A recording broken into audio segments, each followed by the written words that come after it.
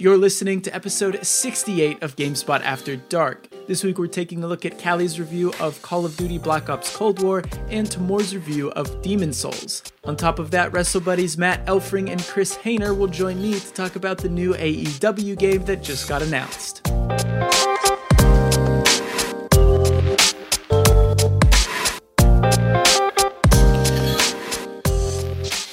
Hello and welcome to episode 68 of GameSpot After Dark, GameSpot's official video game podcast. I'm your host, Jake Decker, and joining me this week is Lucy James. Hello. Timur Hussein. Hi. And Callie Plaguey. Hello.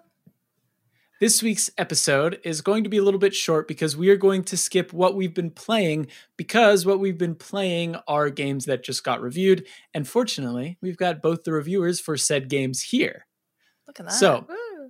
with that in mind, we're going to move right onto the topics this week. But before we do that, I do want to shout out, this weekend is our Extra Life stream. Some things have changed around a little bit. We were going to do a 72-hour stream, but we've scaled it back to 24-hour. We've scaled it back.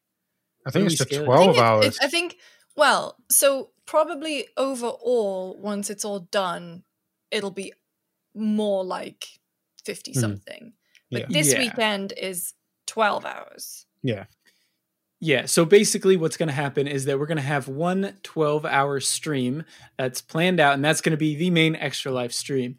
After that, the following week, we are going to stream individually after work, during our off time and whatnot through the GameSpot Twitch. So if you want to donate, if you want to hang out, be sure to follow GameSpot's Twitch account and just check our social media because I'm sure we're going to be tweeting about it.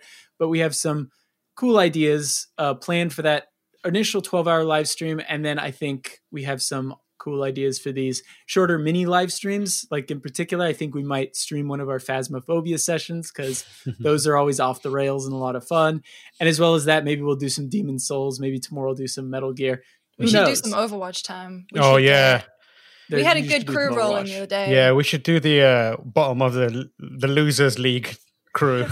we were playing a few nights ago, and we were playing on PC with like Andy Cortez and James Willems and a couple of others, and we were doing so badly that we decided to turn the league upside down, so we were aiming to be at the bottom of the league as quickly as possible. And it was surprising how much we managed to hit that goal. I think legit we won one game, and it was the final one, and we all just went, no, we're done, we're out. Well, that sums up my entire experience with Black Ops Cold War multiplayer so far. Yep. But that being said, the two games we're going to talk about this week are, of course, Demon's Souls. Timur, you reviewed that, and Call of Duty Black Ops Cold War, or as we like to call it, COD Blops Cow. Don't speak for yourself. Well, it is. Lucy was the one who said that initially, canon. And it stuck. But Callie reviewed that. What do you guys want to start with? What do you think we should talk about first? Yakuza Like a Dragon. All right, let's start with that. It's a great game. You should all play it. We talked a little bit about it last week. I got to play more of it. I haven't had time, but yeah, it's very good. Every time I think about Yakuza Like a Dragon, I think about the main character's name, Ichiban, and then I think about Joey Tribbiani's advert for Ichiban Lipstick for Men from Friends. Psycho! That's my impression of Yakuza Like a Dragon. Nice. There you have it. Well, that's the podcast. Why don't we start with Call of Duty? Sure. Yeah. Callie, you're reviewing this game. Technically, your review isn't live yet, but you have a review in progress, and you're actively playing it. However, by the time this goes up, your review should be live. Yeah. So the review in progress focused heavily on the campaign, which I really enjoyed. I think it's so different from Modern Warfare, which I think is really self-serious. And the further away I got from that game, the more I disliked it. Whereas I thought Cold War is a lot more fantastical. It's just kind of like you're just back on your bullshit is what it feels like to me. And you can't really write that in a review. So I wrote a lot of words about why I had fun with it. There's like a level in particular, I would say it's like halfway through the campaign, that I think is like so cleverly done and really fun and different from the rest of the levels, where you're inside a KGB building. And I don't know, there's just a lot of like spy bullshit that's like I just really, really enjoyed, even though like, yeah, I think it's funny to goof on Ronald Reagan or whatever. People have been like dunking on the non-binary character option, which I think is just from a place where they don't understand what it actually does in the game, which is it just makes sure they use the right pronouns when they talk about you in the third person. It's not like a big deal at all.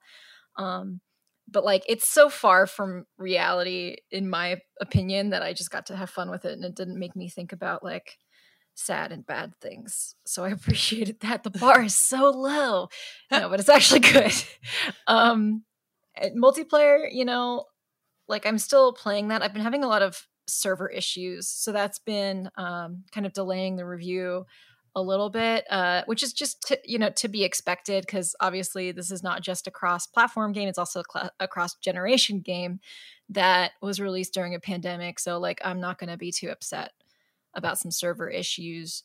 But I really liked Combined Arms as a mode. It's like, I think it does Ground War a lot better than Ground War did in Modern Warfare. Ooh. Like it's a bigger, I think it's 12v12, vehicle focused, objective based thing, but I found it a lot snappier than Ground War. I didn't care for Ground War very much, and so I'm enjoying that a lot. There's one map that I think is so clever where it's just like a bunch of ships, and you can get on like it's not quite a jet ski, I don't know what you would call it, but it's some like little speedboat thing, and like then a skidoo. Yeah, sure.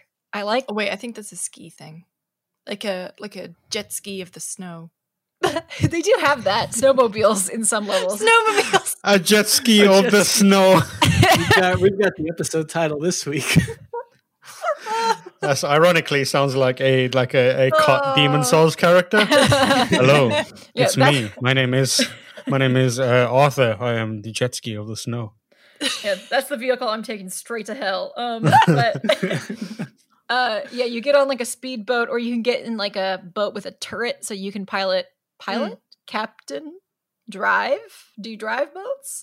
I don't know a lot about maritime anything. Maritime law. All I know is you can get away with anything on the open sea. Don't threaten me with a maritime.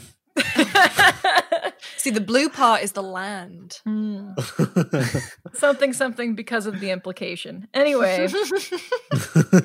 So Christ, I was taking a swig. Sorry. This has been a fun train wreck of a minute here. But anyway, yeah, you can like use the ships, like mini boat things, to get from ship to ship where there's different objectives. And my dog is barking and it's really distracting me. But the point is, it's a clever integration of vehicles that I found really fun. And like I said, I think it just embraces like the back on our bullshit kind of vibe I'm getting from Cold War, where it's just like having a good time. May or may not be committing war crimes, but if we are, they didn't exist in real life. So that's nice.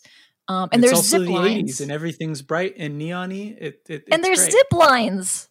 May I ask a question Yes. about a character from the campaign, because I haven't played it yet? Mm-hmm. Is that Robert Redford? I am I not don't good think- with actors. It does kind of look He like looks him. so much Yeah. like Robert Redford Yeah, that it I does. was like, this Couldn't is tell one it. way to get me involved. But if you want to know what songs are featured in the campaign, that I'm able to pick out, but not an What we actor's got? face. What is the best song in there? We got the song "Stroke Me," which was Excuse me? featured on the Blades of Glory soundtrack. Oh, nice. I just dropped an image of of actual Robert Redford. Okay, I'm gonna click In the on this chat. picture of. It looks like him, but it's not him. Yeah. Okay, Definitely looks like him. Activision, you've lost a customer. And you got some Steppenwolf in the Vietnam flashback. Of course. Damn, Yeah. Zack Snyder put him in this game. I know when I saw that, I was like, because I had to like write the word Steppenwolf in my review, because I didn't know how else to describe that moment. And then that news came out, and I was like, wait, did I get the name of that band wrong? And then I had to like look it up again. No. What was the Did they use the same song they used in Black Ops? Because I think they used Rolling Stones, right? Sympathy for the Devil, I want to say, in the Vietnam. They used... I don't think there's any Rolling Stones. I always just, whenever there's a Vietnam scene, I always just assume it's going to be Creedence Clearwater. Yeah. Or yeah. That's always where my brain goes. And like 95% of the time, that's right. But yeah, this is not them. But Steppenwolf like is almost that. Like they sound very familiar, and it works. It's in the same family.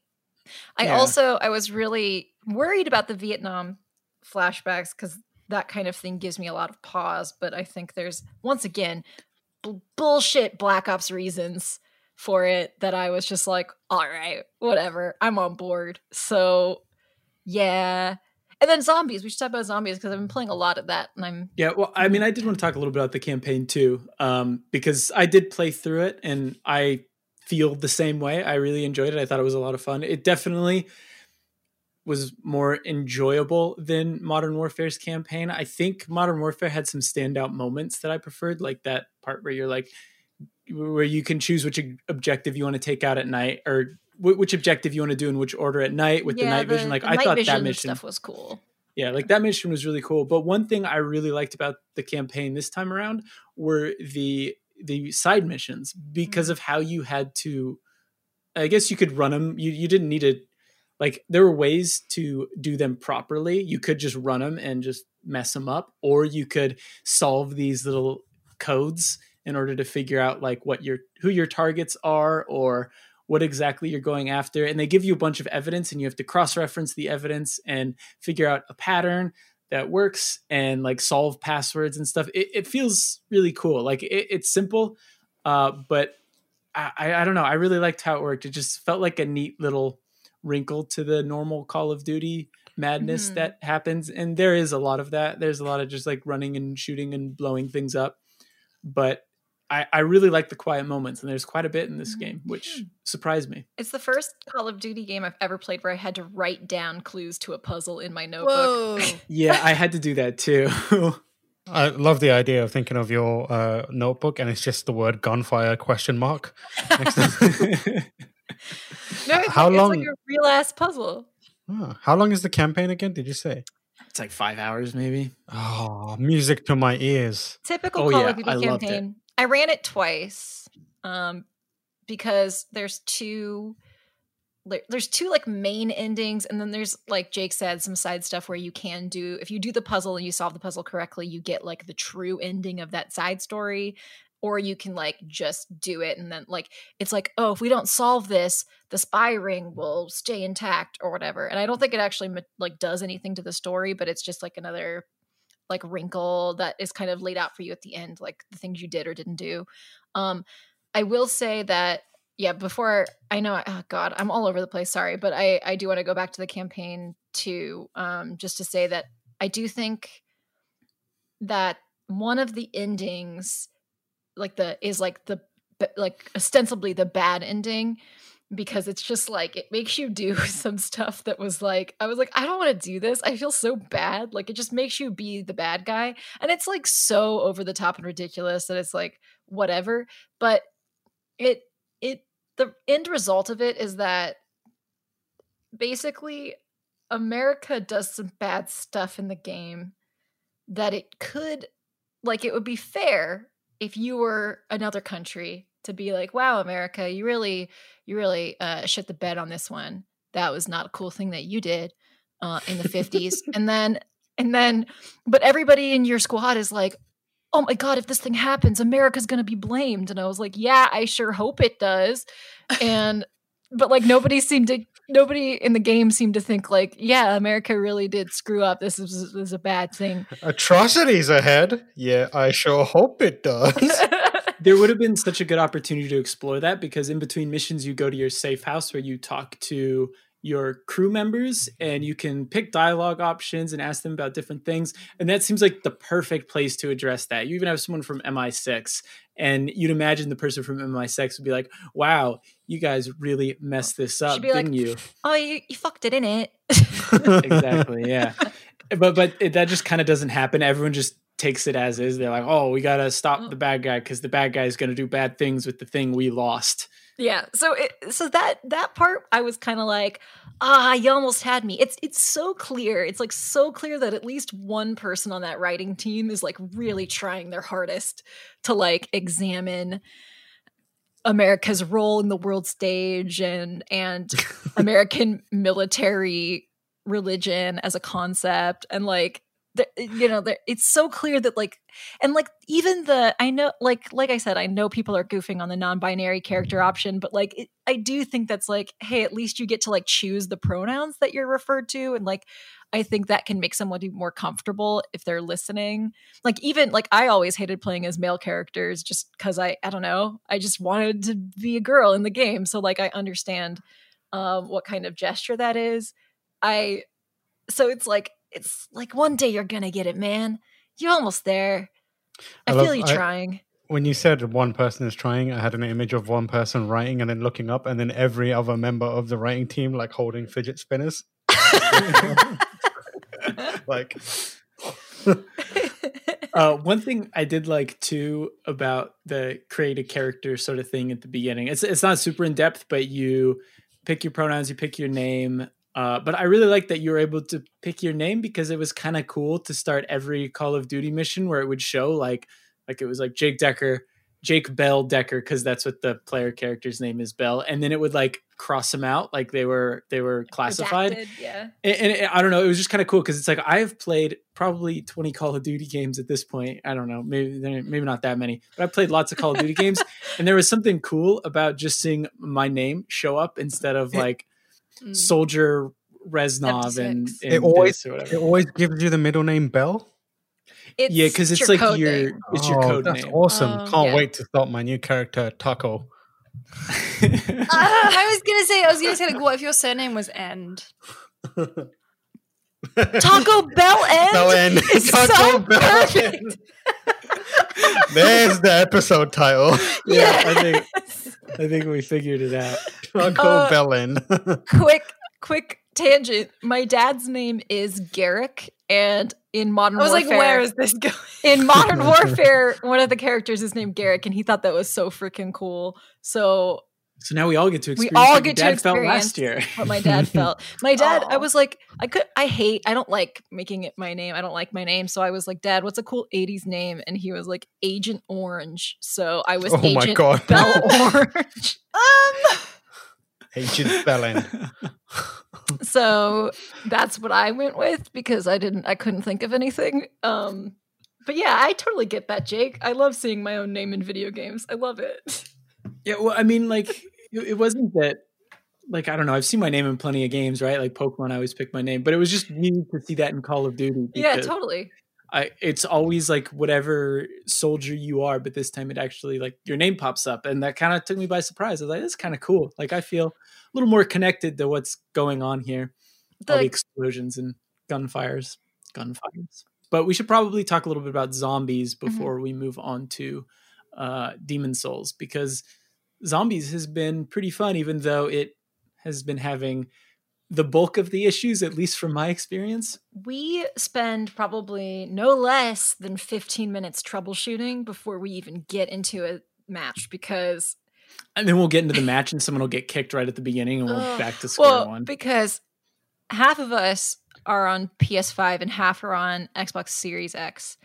And then we were trying to play with Mike Mahardy, friend of the show, who is on PS4, and that just never listened to this show. Yeah, I was going to say, not a friend of the show. He's just an enemy of the show, actually. Mike Mahardy is playing on PS4 currently, and we couldn't even get in a game with him. I think we spent an hour trying to start a game, and then eventually we were like, "All right, good night, goodbye, Mike." Oh yeah, we're going offline. Yeah, I've got work tomorrow. Sorry, Mike. It's actually funny. I can see you're still online because Mike left the call and nobody else left the call, and we were like, "So, we're gonna try again," and it worked. We love you, Mike, even though you don't listen to the show, so you won't hear this. Yeah, so we've been having a lot of trouble with zombies. I'm framing it kind of like it's a crossplay issue, but it's actually not. I had the same issue when playing with John Luke and Phil, who in the pre-release period on PS5. So it's just some matchmaking issues. Basically, it's not matchmaking. If you're solo matchmaking into multiplayer, that works fine in my experience. It's partying up that is really difficult. And obviously because of these difficulties, we've just been using Discord. So I have like one earbud in one ear, and then I cover it with my headphones so I can hear the game, and then my ear hurts. So it's not elegant, but we figured it out mostly. But I'm having a lot of fun with zombies. I've played a lot of zombies. I've never felt like I was terribly good at it, and I actually feel like I'm improving. I also brought in my brother, who is like super stupid good at video games, to like train me. And I feel like that helped a lot. But we have like a rhythm down now, which is kind of like the first hurdle is learning the map and like learning the order you need to do things in. First Sounds hurdle like is the first getting hurdle everyone into a I was game. gonna say, Yeah, first you're hurdle is right. matchmaking. Okay, yeah. The first hurdle is partying up. Once you got that, then you got to learn the map. We've learned the map. We know the steps we need to take, and now it's just kind of like, how long can we survive? And then I think the step after that is like actually trying to figure out what the hell is going on. I never know what's going on in zombies. And I know that we're in a former Nazi facility, I think. Yeah, so this map is actually built around the very first Zombies map from World at War, which is pretty cool. I don't think it's the first time they've revisited this map. I'm pretty sure they've done it at least 2 or 3 times now. That being said, though, I do really like this map because it doesn't rely super heavily on that area. Like, you literally just pass through the old area as you try to get to other areas. But I also really like it because it doesn't feel too big, which is something that Zombies kind of suffered with later down the line. Like, their only answer to making new maps was just make them bigger. I mean, to be fair, the last one I really played was Black Ops 2. Maybe they've kind of scaled it back a little bit since then. Modern Warfare had a stupid big one, the Gladiator one. You mean Black Ops 4, right? Oh, do I mean Black? I do mean Black Ops 4, don't I? Yeah. So yeah, I really like the size of this because it feels pretty manageable. I've got a good idea in my head where everything is, and it just seems to work a lot better. Other than that, like, there's some good quality of life stuff too that they've added for zombies, which makes it fun. Like, honestly, zombies to me feel like raids just because they require a lot of coordination, and whoever you're with, like, it's someone you can trust, and it's a lot of fun. I don't know, doing that. And it's also such a good way, because there's cross progression across all the modes. It's a great way to experiment with new weapons. I feel like multiplayer, I'm so disincentivized from using new weapons because I start out with no attachments at level 1. And because you're just getting stuff out of the mystery box, or you're just buying weapons off the wall, it's a good way to like start getting attachments for your weapons so you can then take them into multiplayer and have a little fun with that. So I like that aspect. There's like boss zombies. They're like made of radioactive waste. Sure, farts. They got green smoke coming out of them. They all the do. According to cartoon and whenever they're rules, near me, I run away. So according to cartoon rules, they might be made of farts, because my farts do not attempt to run away. And at first we were like, these guys are a nuisance, but we figured out how to like handle them better, and have more success with that. I haven't even talked about the DualSense at all. Can I talk about the DualSense really quickly? Mm-hmm.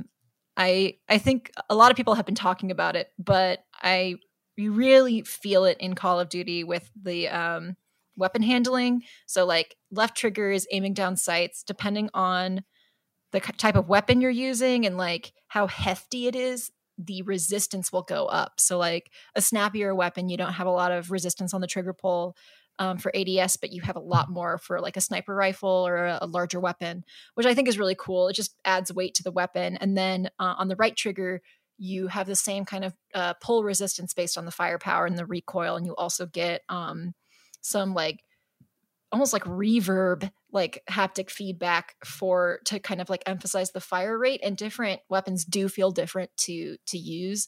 And that's really cool. Like, even if you're like switching between 2 weapons so rapidly, you like lose track of which weapon you're using. It's easy to figure out like, oh, I'm using my MP5 right now because it doesn't feel like the AK. And so I just find that like little bit of feedback, it helps give the weapons more dimension and feel even more distinct than each other, from each other. And I don't know, it's not like a make or break feature to me necessarily, but I do really think like it helps inform the weapons I'm going to use, and it affect like I just have like a favorite feel now. So it's really interesting, and I think it's done really well. I do think I mentioned this in my review, but I do think like if you're really competitive at Call of Duty, you'd probably turn all that shit off, because it would get in the way of you, like the 1 millisecond difference or whatever. But if you're just here to have a good time like I am, I'm like, cool, the gun feels heavy. I really want to try it out because I got it on Xbox to play multiplayer with friends. Turns out I don't like the multiplayer in this game at all. So now I'm like, yeah, I should have got it on PlayStation 5 so I could have tested out those triggers. Can you expand on why you don't like it? Because I know, so for context, Jake plays Modern Warfare like multiplayer every day. I think it's that I decided for some reason to play a lot of Modern Warfare. I haven't played that much Call of Duty in a very long time. So coming to Black Ops, it feels like a step down in a lot of ways in terms of multiplayer. Like I think Zombies is far better than Spec Ops in Modern Warfare, and I think the story in Black Ops is better. But multiplayer just, I don't know, it just doesn't feel right. It feels a little too stiff, and they take out a lot of mechanics that they added in Modern Warfare that I thought added a nice touch. Like for example, you can't mount anymore. You can't double tap the sprint button to give yourself a little extra boost. There's no fire rate selector. All these are little things, but for me personally, they've added up to just an experience that doesn't feel as tight as last year's multiplayer outing did. That being said, would I have caught any of this if I, didn't play that game almost every single day? Like, probably not. I probably would have played more Black Ops. But the other thing with Black Ops 2 or Black Ops Cold War is that I can't get a win. Like I'm just bad, but I literally can't get a win. I'm at like 2-30 or something like that, which is the worst that I've ever had in a Call of Duty game. Like I'm not great at Call of Duty, but usually I end up with like a 50-50 win-loss ratio. But right now I'm at like 2-30, and I'm like, yeah, no, this game's not for me. It put you back to puberty, apparently. Yeah. So you said that there are all these differences in how it plays. Where does Warzone fit into this? Like Warzone is the same. It's been like taken from one and put in the other. Right. Yeah. So you can basically just have it and you can just access it through. Like if you have both. If you have the riches to have a hard drive big enough to have Modern Warfare and COD Blobs Cow, I guess, yeah. So you can just access that from both games. Yeah. But it still plays like Modern Warfare. Mm-hmm. It just launches Warzone, which is like it's a standalone kind of a separate game, but not really. It's separate enough that like we reviewed it separately, for example. So like that's not included in the Black Ops Cold War, the Cow review. Mm-hmm. And also I can't get it to launch because my PS5 is having a lot of difficulties differentiating between PS4 and PS5 files. And part of that is apparently being unable to download Warzone. Oh, so you've got the download bug. I like just can't even, it doesn't even, like I've tried launching it and the PS5 like doesn't even believe it's real. Yeah, I had that with Ghost of Tsushima. There's an update file that I can't get because it gets caught in the download queue bug. And so I'll hit it download. It says, go to check your downloads. I got my downloads. It immediately says there's an error. Yep. I've tried it from my British account. I've tried it from my American account. I've put it on the internal hard drive. I've used it on an external hard drive. Works fine on my PS4. It's so weird. Yeah. See, I haven't had any of these issues because I've only been playing Demon's Souls on my PlayStation 5. Tamor, you reviewed Demon's Souls. What a segue! I know, right? Big picture, you gave it a 9. How does it make you feel? It makes me feel good. It makes me feel happy. It makes me feel things are okay in the world. Makes me feel cherished. Bit. Yeah, it makes me feel loved by Michael Zaki and the people at Blue Point. What about that dirty feet girl, though? She's I won't say anything about her feet specifically, but she's a nice lady. She helps me out. You know, if you're into the feet, more power to you. If you're into the dirt on the feet, less power to you. Grow up. But yeah, it's a fantastic game. I'm kind of slightly bemused at the idea that a From Software Souls game is a launch title for a new console, let alone it being Demon Souls. Like, if you had told me From Software is going to release a game as a launch title, what is it? I'd probably have said Dark Souls, or maybe Elden Ring, or Bloodborne 2 or Sekiro 2 or something like that, but never in a million years would I thought of like Demon Souls, because in many ways it's like the unrefined vision of what they eventually kind of work their way towards and continue to work their way towards with Dark Souls and Bloodborne and various other games. It's the primordial soup in which all Souls games have been created from.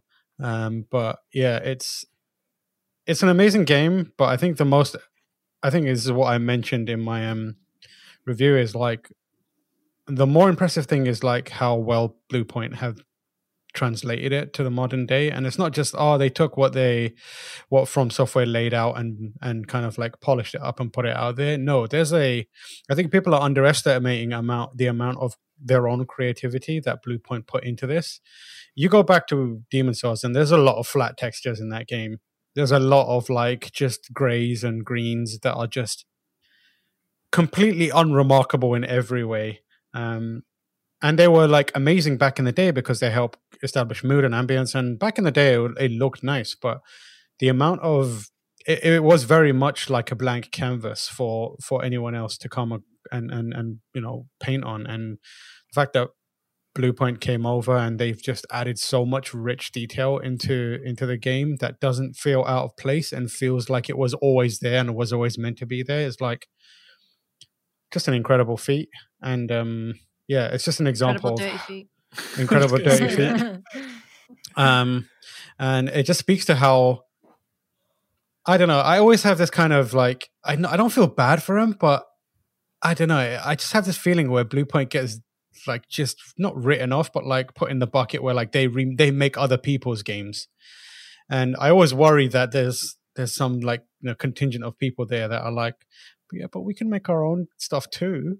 And like, this isn't a game working on their own thing. Didn't there has been rumors for many years, I think now, or months. Sorry, like they are making their own thing, and this is an example of like this studio isn't just good at remaking games or rebuilding games. This studio is a genuinely creative and talented group of people who understand the art of crafting worlds and narratives and that kind of stuff. You can't just give this game to anyone and put out and let them remake it.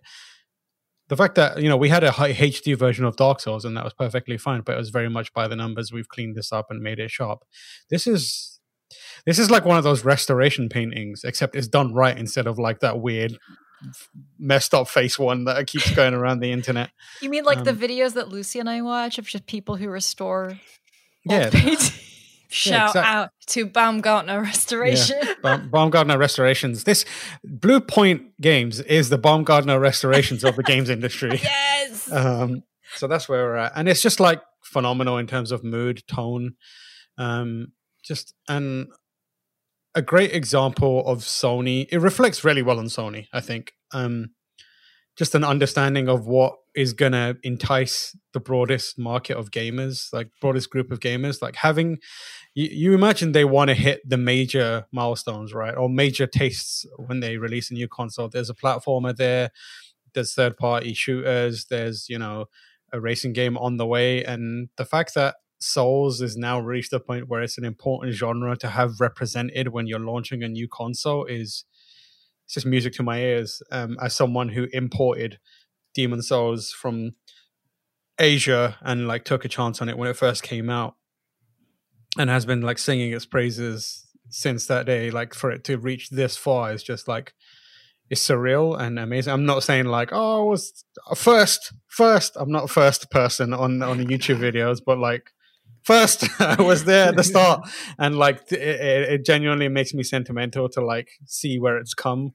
And I think about all that time that I went through trying to convince people that it was an amazing genre to check out, and like it was something that was going to change video games, and to reach the point now where it has, and it's now, you know, AAA game being sold alongside a brand new PlayStation. It's just phenomenal. Yeah, I mean, I think it's honestly the perfect game to launch a console with, because the people who want that game are clamoring for it, right? Mm-hmm. Like they're going to want to go out and buy a console any way they can so they can play it. Sure, it's not quite a game for everyone, but like I said, I think the people who are interested are going to make sure to get a PlayStation to get it. And it makes more sense to launch that now, I feel like, than, I don't know, a couple years down the line when, you know, there's Horizon and these other like AAA, more broad appeal Sony games, which is why I think it was like a super smart move to come out swinging with that game. And it also just, like you're saying, it really does appeal to, I don't want to say the hardcore fans, but the early adopters of these consoles. Yeah. That being said, Lucy, you've been playing it too. How have you been getting on? I'm doing well. So just as Callie was talking about the DualSense with regard to Cod Blops Cow, the DualSense is really good in Demon Souls now. Jake, you've just been working on a feature all about it. But like Demon Souls for me was the game where I thought playing Miles Morales like was a really great like use case for the headset and for 3D audio and for the DualSense. And then you play Demon Souls. And the moment that really got me, I was in the mines, Stonefang, and there are these little orbs that explode on if you get too near them. And I just wasn't paying attention. I think I was like checking my phone because I thought I'd cleared all the area, like everyone out of the area. And this mine cart rolled up and like stopped next to me, and then it exploded, and it exploded with such ferocity that like I genuinely like jumped, because the DualSense just goes like silently because it doesn't make any sound, but like the DualSense just like vibrated so violently, and then the sound coming through the headphones as well, because like Demon Souls I will absolutely just play with my headset on because it just sounds so good. And it's really good. Tam, you were talking about it in something last week. I can't remember if it was Gen Next, and you were saying that like you could hear enemies with such pinpoint accuracy. And so I'm at the point now where I'm not even looking at the notes on the ground that other players have left. I'm specifically listening out for enemies hiding around corners or being in the dark or something, because it's really good. And also like it looks phenomenal. Like there's you when you load into the game, you're kind of in this dilapidated tunnel, and there's all these pond scum, and like I was just like, pond scum, and I was just walking up and down and like seeing how the pond scum was reacting to you colliding with it, and it's just like so good. The ray tracing, so good. The shadows, the audio work, it's all really, really good. And then on top of it all, this is my first experience with Demon Souls, but I feel like I have the confidence because I've played other Soulsborne games. Yeah, it's something really special. So I have, in terms of where I'm at with the game, just did the Dragon God, and I'm still in that area, but I might go back to the bit behind the Tower Knight now that it's free. Having not played the original, Lucy, do you think it holds up pretty well? Does it feel like a game from 2007 when it came out? 2009? I was off. No, it doesn't. I don't think so. I'm really enjoying it, but I wonder if I would feel that way if I hadn't played like Dark Souls. But I also feel like I'm giving myself a slightly easier time of it because I picked the royalty class, because I obviously did some research, and I did magician, so yeah. Royalty class, if you are considering playing and it's your first one, like I would definitely recommend you get a really great magic spell called Soul Arrow, and you also get a ring that slowly regenerates your MP over time. So yeah, most people go for the Knight class because it's like it's like the basic one. The night class is tricky. Like it's you're in for a bit of a struggle. That's what I'm playing as, and it's like you need to be on point with it. But like magic is almost like magic is OP in Demon's Souls, but the royalty class is like a nice balance of both worlds, where you can get up close and do the physical combat, Yeah. but if you want to, play it safe, you can do the magic stuff. Yeah, because I've got a weapon that scales with magic, so I'm having a nice like balanced time. But it's also the first Souls game I've ever played with magic. I've never done that before, and so yeah, I'm really enjoying it. I'm having a lovely time. One of the things that I love about this game is there's an influx of people playing the game, because there's a limited amount of PlayStation 5 games out, but it means that the messaging system is just absolutely singing. Like it's working as From Software wanted it to work, but could never make it work because nobody played the original. Like no one played there were so few messages around and it never worked. So now what happens is like I'm leaving more messages than I've ever left. I'm leaving messages everywhere, just being like welcoming people into areas, telling them about secrets and that kind of stuff. And the real Demon's Souls starts here. Yeah, or even like be careful ahead, secret, etc. And what happens is if you interact with a message, you can rate it like fine or foul or whatever it may be. And if you get rated fine, it refills your health. And so the amount of times I had it happen once where a boss was almost about to kill me. Like the boss swung at me, and as it was about to hit, one of my messages got rated fine, and it filled my health, and it saved me. Like the amount of times that has happened in the game has just been incredible, and like that is like one of the most memorable gaming experiences of the year for me. I went to Shrine of Storms, and those goddamn skeletons, no matter how much I play these games, like those skeletons are so annoying, but like they have almost killed me so many times because the manta rays in the sky as well will fire like arrows at you and stuff. They're so bad. You need the thief's ring and you can just like ignore them. But like every time the skeleton has almost killed me, like so many times my health has just regenerated right at the right time. I'm like, thank God.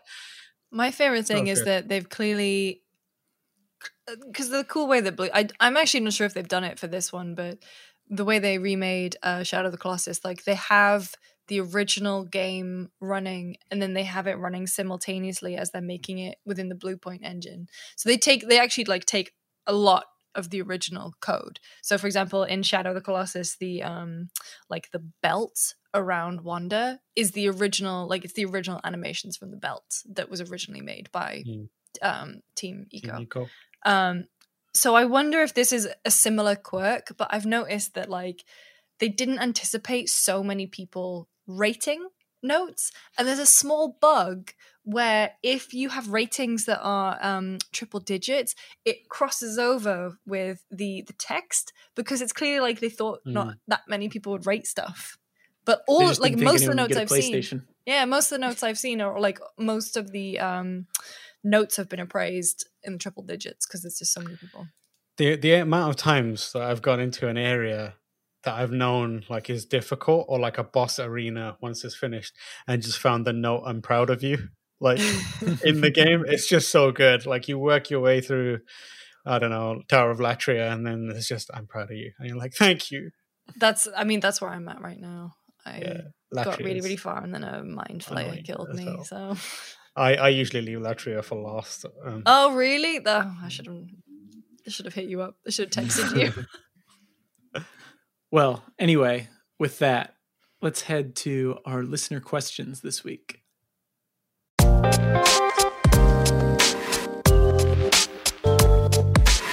And we are back, but before we get into listener questions, joining me right now is Matt Elfring. Hi. And Chris Hayner. Hello.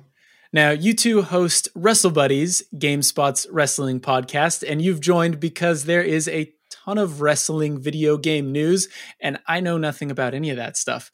So I brought you guys here to help me unpack all of these games, because there are a few, right? I thought there was just one, but I've been told that there's more. It would be great if there was just one. If they could take all three of these games and collapse them into one title, instead of taking one game and just parting it out to different places to charge me money, that would be great. I'd like to start with the weirdest one. And it's a mobile game. And oddly, it makes the most sense to me. I'll say that. Before we get into that, I do want you guys to introduce yourself a little, because I did say you guys host Wrestle Buddies, but Matt Elfring, how long have you been with GameSpot? What kind of stuff do you cover? What games do you play? Give us the rundown. Well, I'm coming up on my fifth year. This December, I'll mark 5 years with GameSpot on the entertainment section. I am the news editor of the entertainment section. I yell about news a lot and movies and TV and wrestling, I guess, obviously. Mm-hmm. Yep. Currently, right now, PlayStation 5 is eating my life. I am finally playing Spider-Man, the remastered version. Then I'll be hitting up Miles Morales.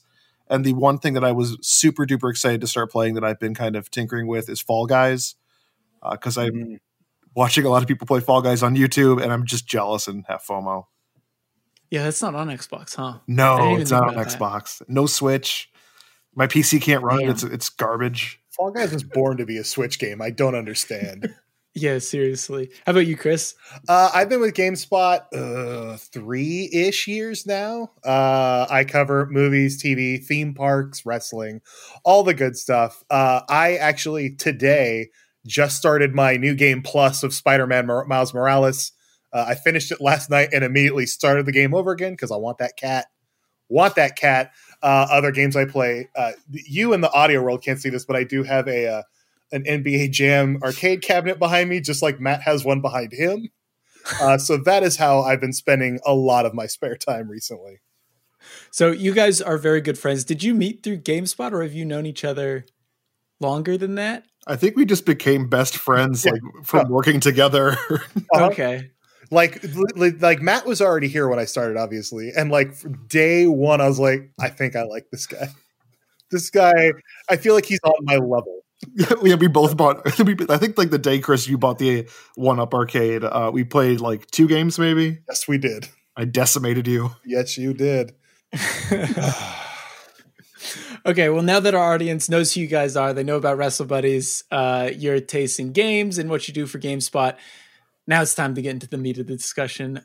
What are these AEW games all about? What's the mobile one? Let's start with that one. Oh, well, there's 2 mobile ones. Okay, let's start with one of the mobile ones. The one that Chris thinks makes sense and I think is crazy. It's just a mobile casino game where you play blackjack, slots, poker, and then it just has like AEW stamps on it and it plays AEW music. It's just a weirdly licensed game that makes no sense because wrestling in casinos, I know AEW has like a pay-per-view that's kind of modeled after casinos, but it still makes no sense. It's very, very weird. Yeah.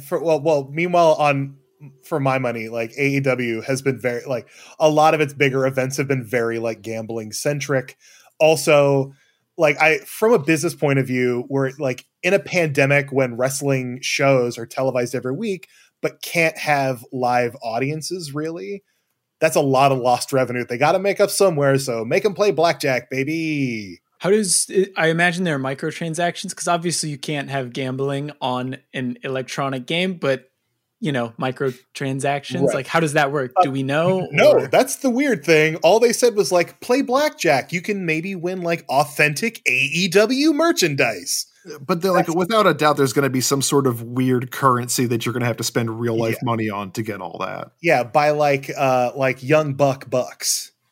The Young Bucks are a tag team there, Jacob. All right, so that's one game. That's kind of odd that it's a blackjack game just with AEW branding on it. How about the other mobile game? This is the good one. This is the one I'm personally most excited about. Wrestling fans who game classically love a good general manager mode, which is essentially you become the booker of the wrestling show. You like pick who's going to fight who. You sometimes determine the winner. And the whole point of the game is to like manage morale in the locker room, audience attendance, money, like all of the real boring stuff in wrestling, but like we love it. And now AEW is putting together just a general manager mode app where supposedly you might be able to fight against your friends, which is what Matt and I want to do. Yes. But like much. it's essentially you're managing the roster, you're booking the cards, and you're just essentially playing billionaire Tony Khan, the guy who owns AEW. You're just taking his job. It's if you've been paying attention to like WWE's Up Up Down Down YouTube channel, Xavier Woods has done the GM mode with, I think it's Raw and SmackDown 2007 they're playing. Chris, is that correct? I think it's 2006. 2006. They've been doing that for about a year, and it's really kind of heightened the popularity and the want for wrestling fans to play a new GM mode.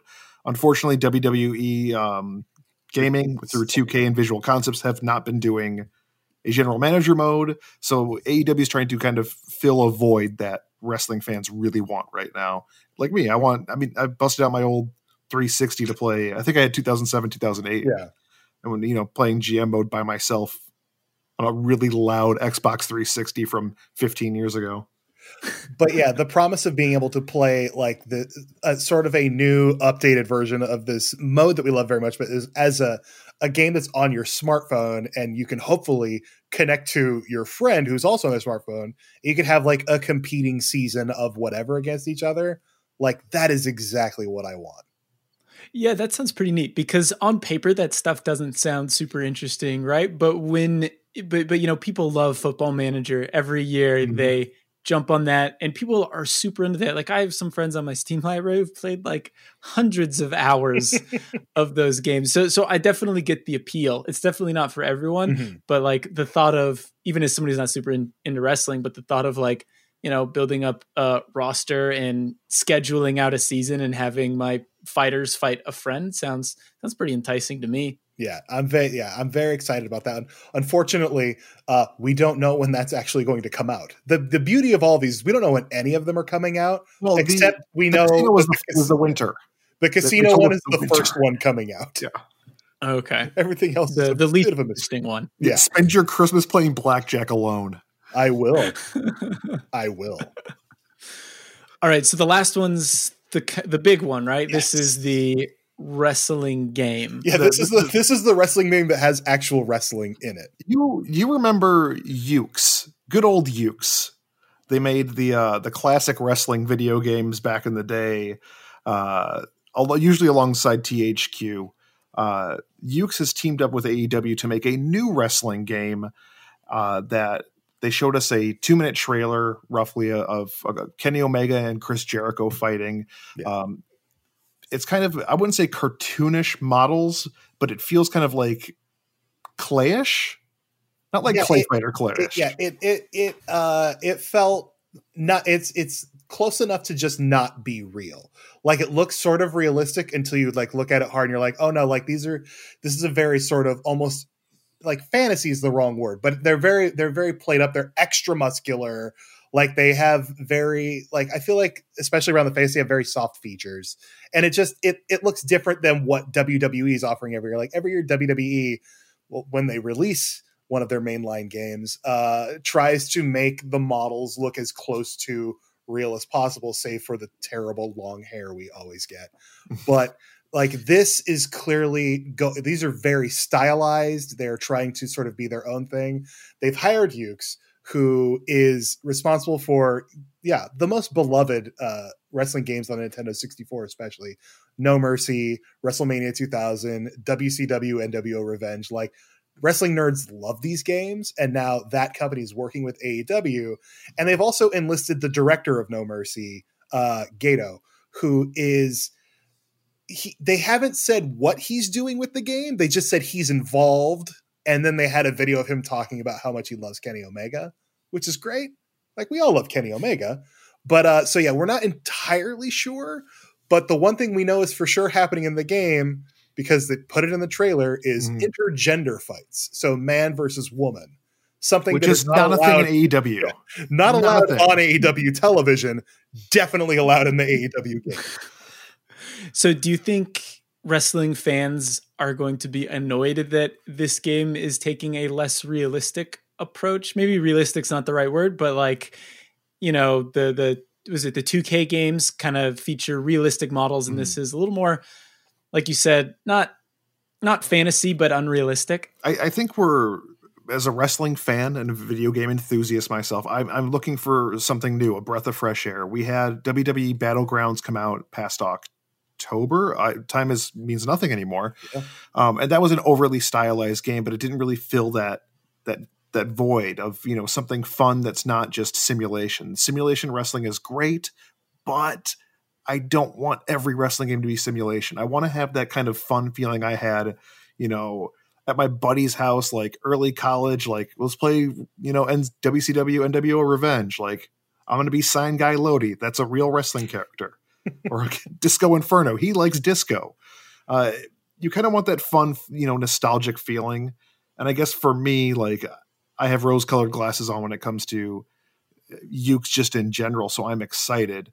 But I want to see something new. AEW is already, as a wrestling promotion, has already offered something new to wrestling fans. And sure, I'll take a new game that's not just, we scanned a guy for 17 hours to get every beard stubble correct.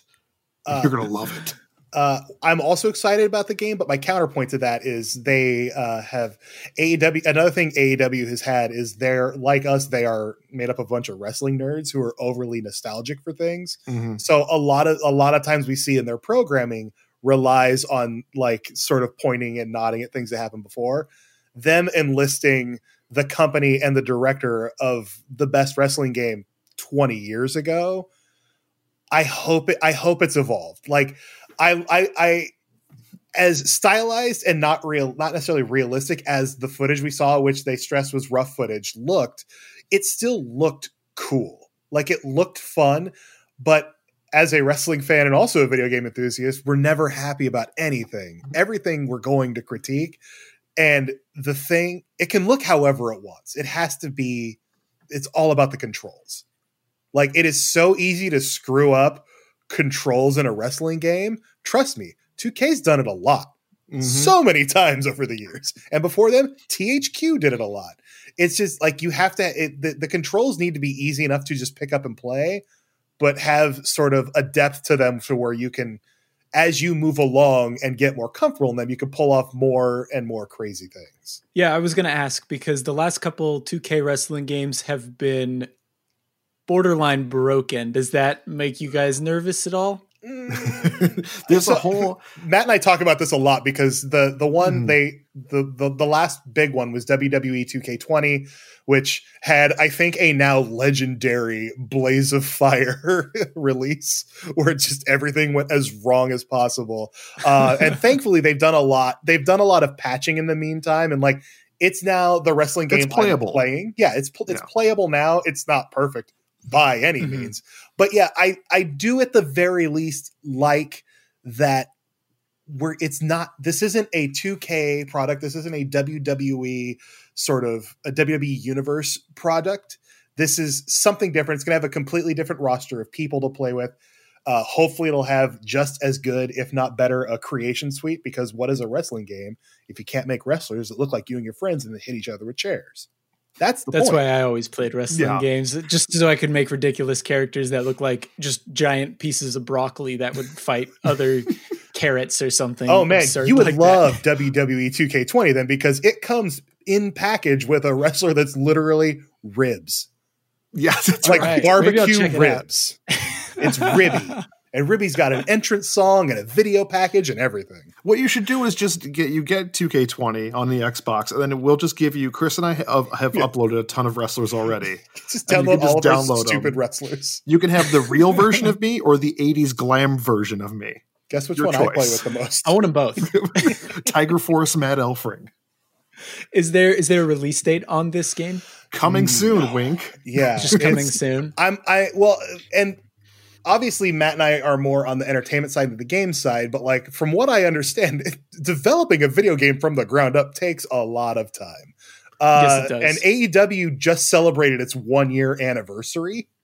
So like, I'm thinking at least a year, probably. Because Ukes has only been with AEW, to the best of our knowledge, for a year because they left with 2K Games about a year and a half ago.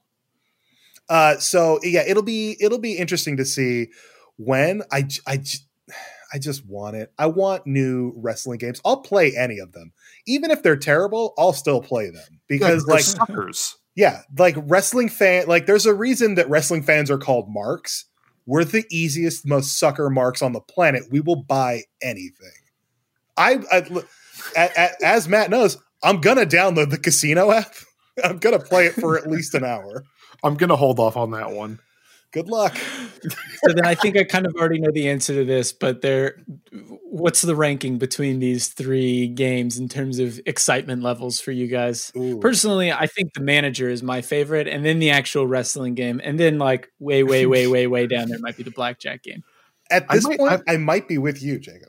Yeah, I think I'm going to put General Manager number one. It's only because I know we all know so little about the console game.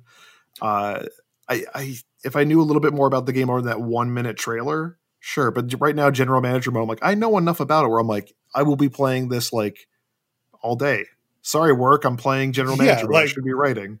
Like it's on my phone. That's perfect. That's all I could ever want in the world. So yeah, that is one of like I don't care about the casino one. I'll play it. I also on my phone I have WWE Tetris. I have WWE like Card Fight. I have so many Super Fight, Chris. You know the title. I have so many dumb wrestling games on my phone already. There's no way I'm not going to download the other new ones that are also. Do you just have a folder full of all your? It's labeled procrastination. Yeah, it's labeled procrastination, and that's exactly what it's there for.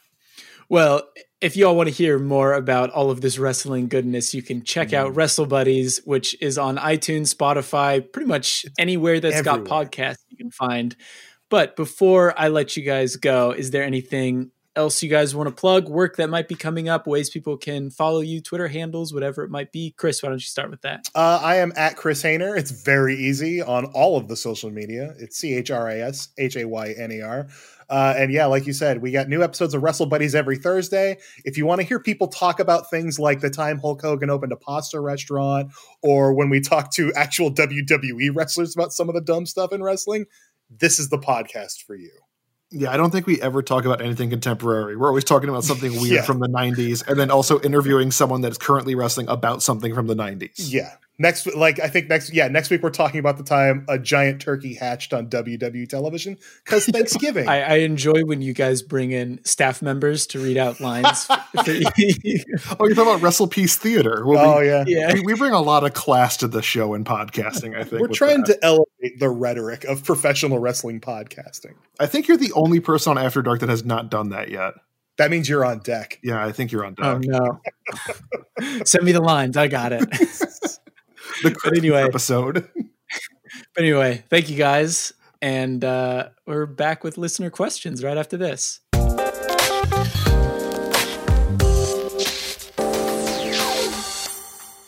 All right, and we are back with listener questions. If you've got a question for us, you can email us at afterdarkpodcast@gamespot.com, or you can join our Discord by DMing myself, and I will, or just emailing that email address, and we'll get you right in. First question is from Maria on Discord. Callie, do you want to read this one? Mm-hmm.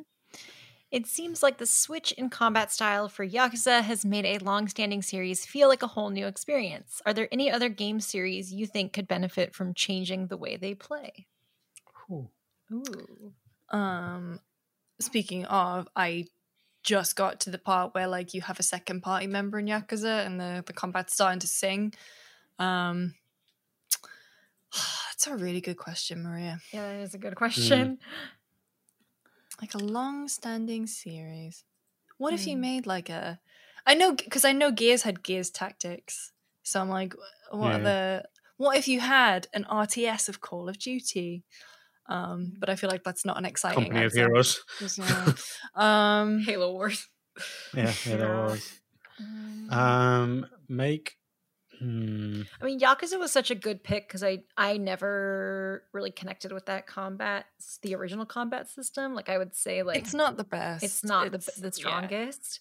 Yeah. So like it's such a good pick, and now I'm struggling to think of another one that has like bothered me recently or where I felt like it was weaker. I mean, I'm big into games like Final Fantasy's obviously done it with theater. What the hell is that game? Theatrhythm. God, that is the worst. Portmanteau. And like now Kingdom Hearts is at it, making like musical games. What do you call them? Rhythm action games. Yeah, like rhythm games. So I applaud them for trying, and I think Theatrhythm was definitely better received than unfortunately Kingdom Hearts was. But Make Call of Duty a rhythm game. I'm just trying to think, like, if you give me a franchise, I will. That's the thing where I've had half a White Claw. I'm very tired. Well, I mean, just to branch off Call of Duty, after playing Black Ops Cold War, I'd really like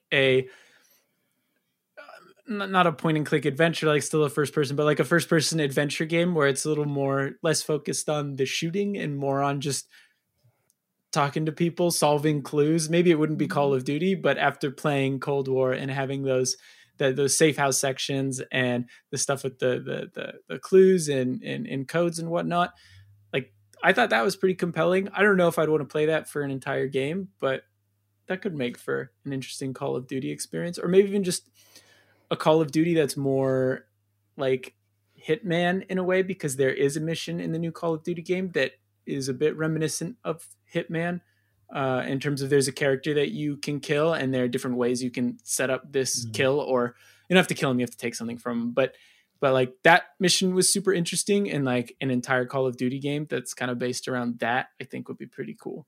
I'm so tired that I totally let Tam's joke die about a rhythm Call of Duty game, but I was going to say that making a gunshot montage on YouTube in 2010 to an Avenged Sevenfold song was the Call of Duty rhythm game. So damn, so, it really was. Been there.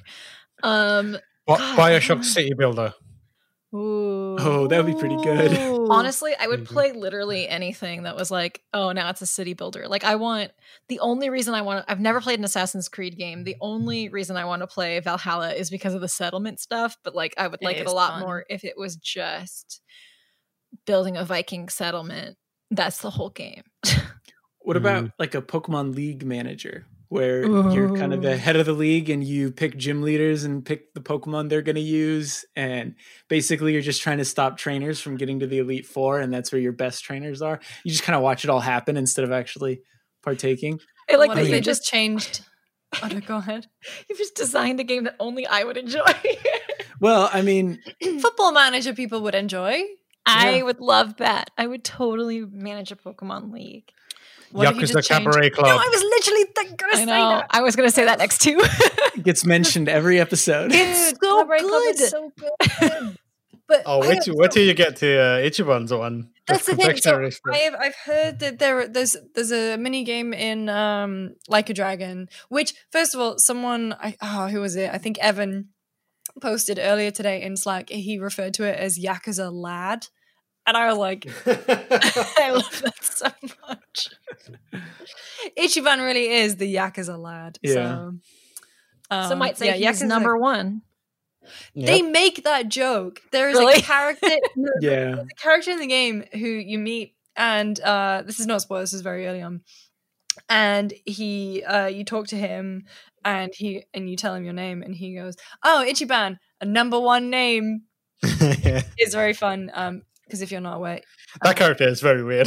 That character is so strange, and the fact that he like really picks and chooses when he speaks in English, which is very strange. Yeah. But Ichi is Japanese for one, so and Ichiban is number one. Number one.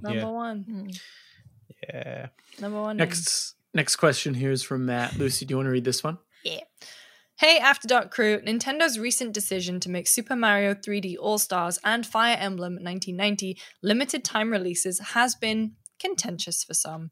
Nintendo has made limited supply, high demand titles in the past, but these two games are releasing 3 months apart and ceasing production on the same day. I'm curious to know, why do you think Microsoft or Sony haven't adopted this strategy? Thanks, Matt. Because only Nintendo could get away with that shit. Because this is some peak Nintendo early 90s bullshit. That's why. They've been doing it with the Amiibo. They've been doing it the whole time, man. This is their thing. And people are just like, I love Mario. And I'm people. I'm bitches in this situation. I'm bitches. Yeah, I think it's because Nintendo, unlike Nintendo, Microsoft and Sony have more than 2 online servers, so that means they can have multiple games running at the same time. Whereas Nintendo's like, if we have too many online games, we will run out of servers. We've got 2 servers, so if you want you want Splatoon to be online, you got to take a game 3 months for that game, and then it's off. So this is so legit. When I said this is a classic bullshit Nintendo move, it is something they've done since the late 80s and 90s. Like, they basically create this kind of false high demand by underselling to retailers. Like, they would like Console Wars is really good for this. You should read or watch that. Like, it kind of goes into big detail, but they would like overpromise and underdeliver stock. Or like severely limit their stock, so they would always kind of be sold out and wanted to be in demand, and people would always be talking about it. And this kind of feels like their digital equivalent. Mm-hmm. And it's so weird because they would make so much money if they just released their back catalog in a way that was easy for people to access. Like, if they don't do something for Zelda's anniversary next year, like, because I know they did it with Mario this year, but like, think about how much money they would make if they just put Ocarina of Time on the Switch. They'll do full it. price, people would buy it. And Yeah, they'll do people it, would but they'll buy do it. Yeah, they'll do it in a way that makes you so mad that they're doing it. They'll be like, "Oh, we've got the Zelda game here. It's available for 20 hours at double the price." It's, And we'll and go you have like, to finish "Oh, it." yeah. And the And it will thing is, self-destruct like- itself. And all of us will be so mad, but we'll buy it so fast. and the thing is Because as well, that's like, who we are. yeah, we know the reason why they do it, because capitalism. But like, Hmm. you know, Oh, they make so much money, and it's so strange to see them do this. Like, because Nintendo games, out of like Sony and Nintendo and Microsoft and PC, Nintendo games are the ones that hold their value for so much longer.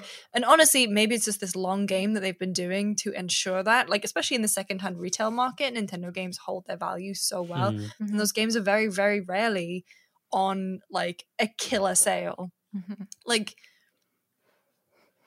I mean, Watch Dogs Legion is already out there for $30. Yeah. And like Fire Emblem went on sale for like $50, and it was like the lowest it had ever been. And like our commerce editor Janae was like, "Oh my god, can you write up the Fire Emblem story? It's on sale for $10 off." And I was like, "Holy shit!" Yeah, and I mean, like, business acumen coming out of the wazoo, but sucks. It sucks. You ever tried to buy Pokemon Heart Gold or Soul Silver? I have Heart 'Cause, Gold, luckily. It's like already- a couple yeah, $100 I bucks. Yeah. I was like, I should get those games again. And then I found them on Amazon and I was like, no, Mm. I'm not doing that. Big Yeah. Captain America vibes. No, I don't think I Yeah. will. I found it at my parents' house. I was like, "Mom, thank God you didn't throw this away. It's so expensive." I'm like, I have mine in the UK. If I'm ever allowed back there, Jake, I can have mine. I mean, to be like, I was looking at sealed, which was even more expensive. Like Oh, those yeah. were like $350, but I still think even like good condition used ones were like $80-$90, which is still a bit ridiculous considering when I bought that game. I don't know, when did it come out? Doesn't matter. It was 2009. like Yeah. $30. Yeah.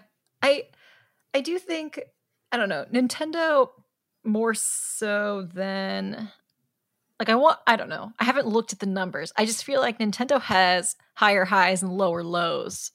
Mhm. And like if you look at the Wii U and like I just feel like maybe if I'm Nintendo, I'm like, I gotta put together a nest egg for the next time we have a failed experiment, because I just feel like Nintendo tends to play it less safe as well in terms of like just in terms of making something that like is a guaranteed like people are gonna love this because it's Yeah, I exactly mean- what the market wants. They haven't competed with Sony or Microsoft in well yeah. over a decade. Yeah. So To your point, that's why I said like at the start, it's like because only Nintendo can get away with that, because Nintendo just has like now decades of nostalgia built up and a certain like there's just a certain quality to I mean, PlayStation does have nostalgia. You have stuff like Spyro and Crash. It's just like Nintendo is so prominent in like when you think about the happy fuzzy gaming memories of your childhood, that it's just kind of like, well, I love Fire Emblem. I've never played that one because it was only in Japan, and I'm a big nerd who loves Japan. I'm gonna buy it. Like that's just how my brain works. I also don't think Nintendo has necessarily had the so with both Spyro and Crash, you kind of had the PS2 years, which seems to have soiled people's opinions of those franchises somewhat. However, I will say the new Crash is very good. But I don't feel like I don't think Nintendo's had an equivalent childhood smasher, so to speak. Yeah. Like Sonic has too. Like, obviously Sega's a whole different ballgame, but like you have a lot of mascot characters who fell from grace. Yeah. I for some reason I wanted to be like, the bimbofication of Crash, but like that's not what happened. But but you know, like just something happened to him along the way is what is the vibe I was trying to convey. When you said Sega, that reminded me of the the Sega moving out of the arcade business in Japan. The one of the places in Tokyo, the big Sega arcade, they took down the it's closed, and they took down the big sign, but someone put it on the back of a truck, but they put it GASE. And so someone remixed the little Sega jingle, and there's a great tweet where it goes, Gesa, which is now the only way I will ever hear it in my head. So, yeah. Well, anyway, that's been episode 68 of GameSpot After Dark. Thank you all so much for listening. Next week's going to be nice, isn't it? Oh, it's going to be a nice episode. Thanksgiving episode. Thanksgiving episodes. So we'll have to record a little bit earlier. We will be thankful for the number of episodes, I think. Yeah.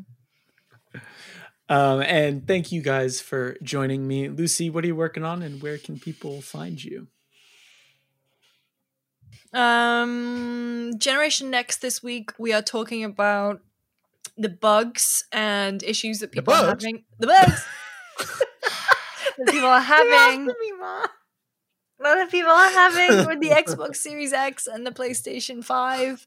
That'll be out by the time this episode is live. I'm also working with the lovely Jordan Ramey on some stuff you might have missed in Assassin's Creed Valhalla.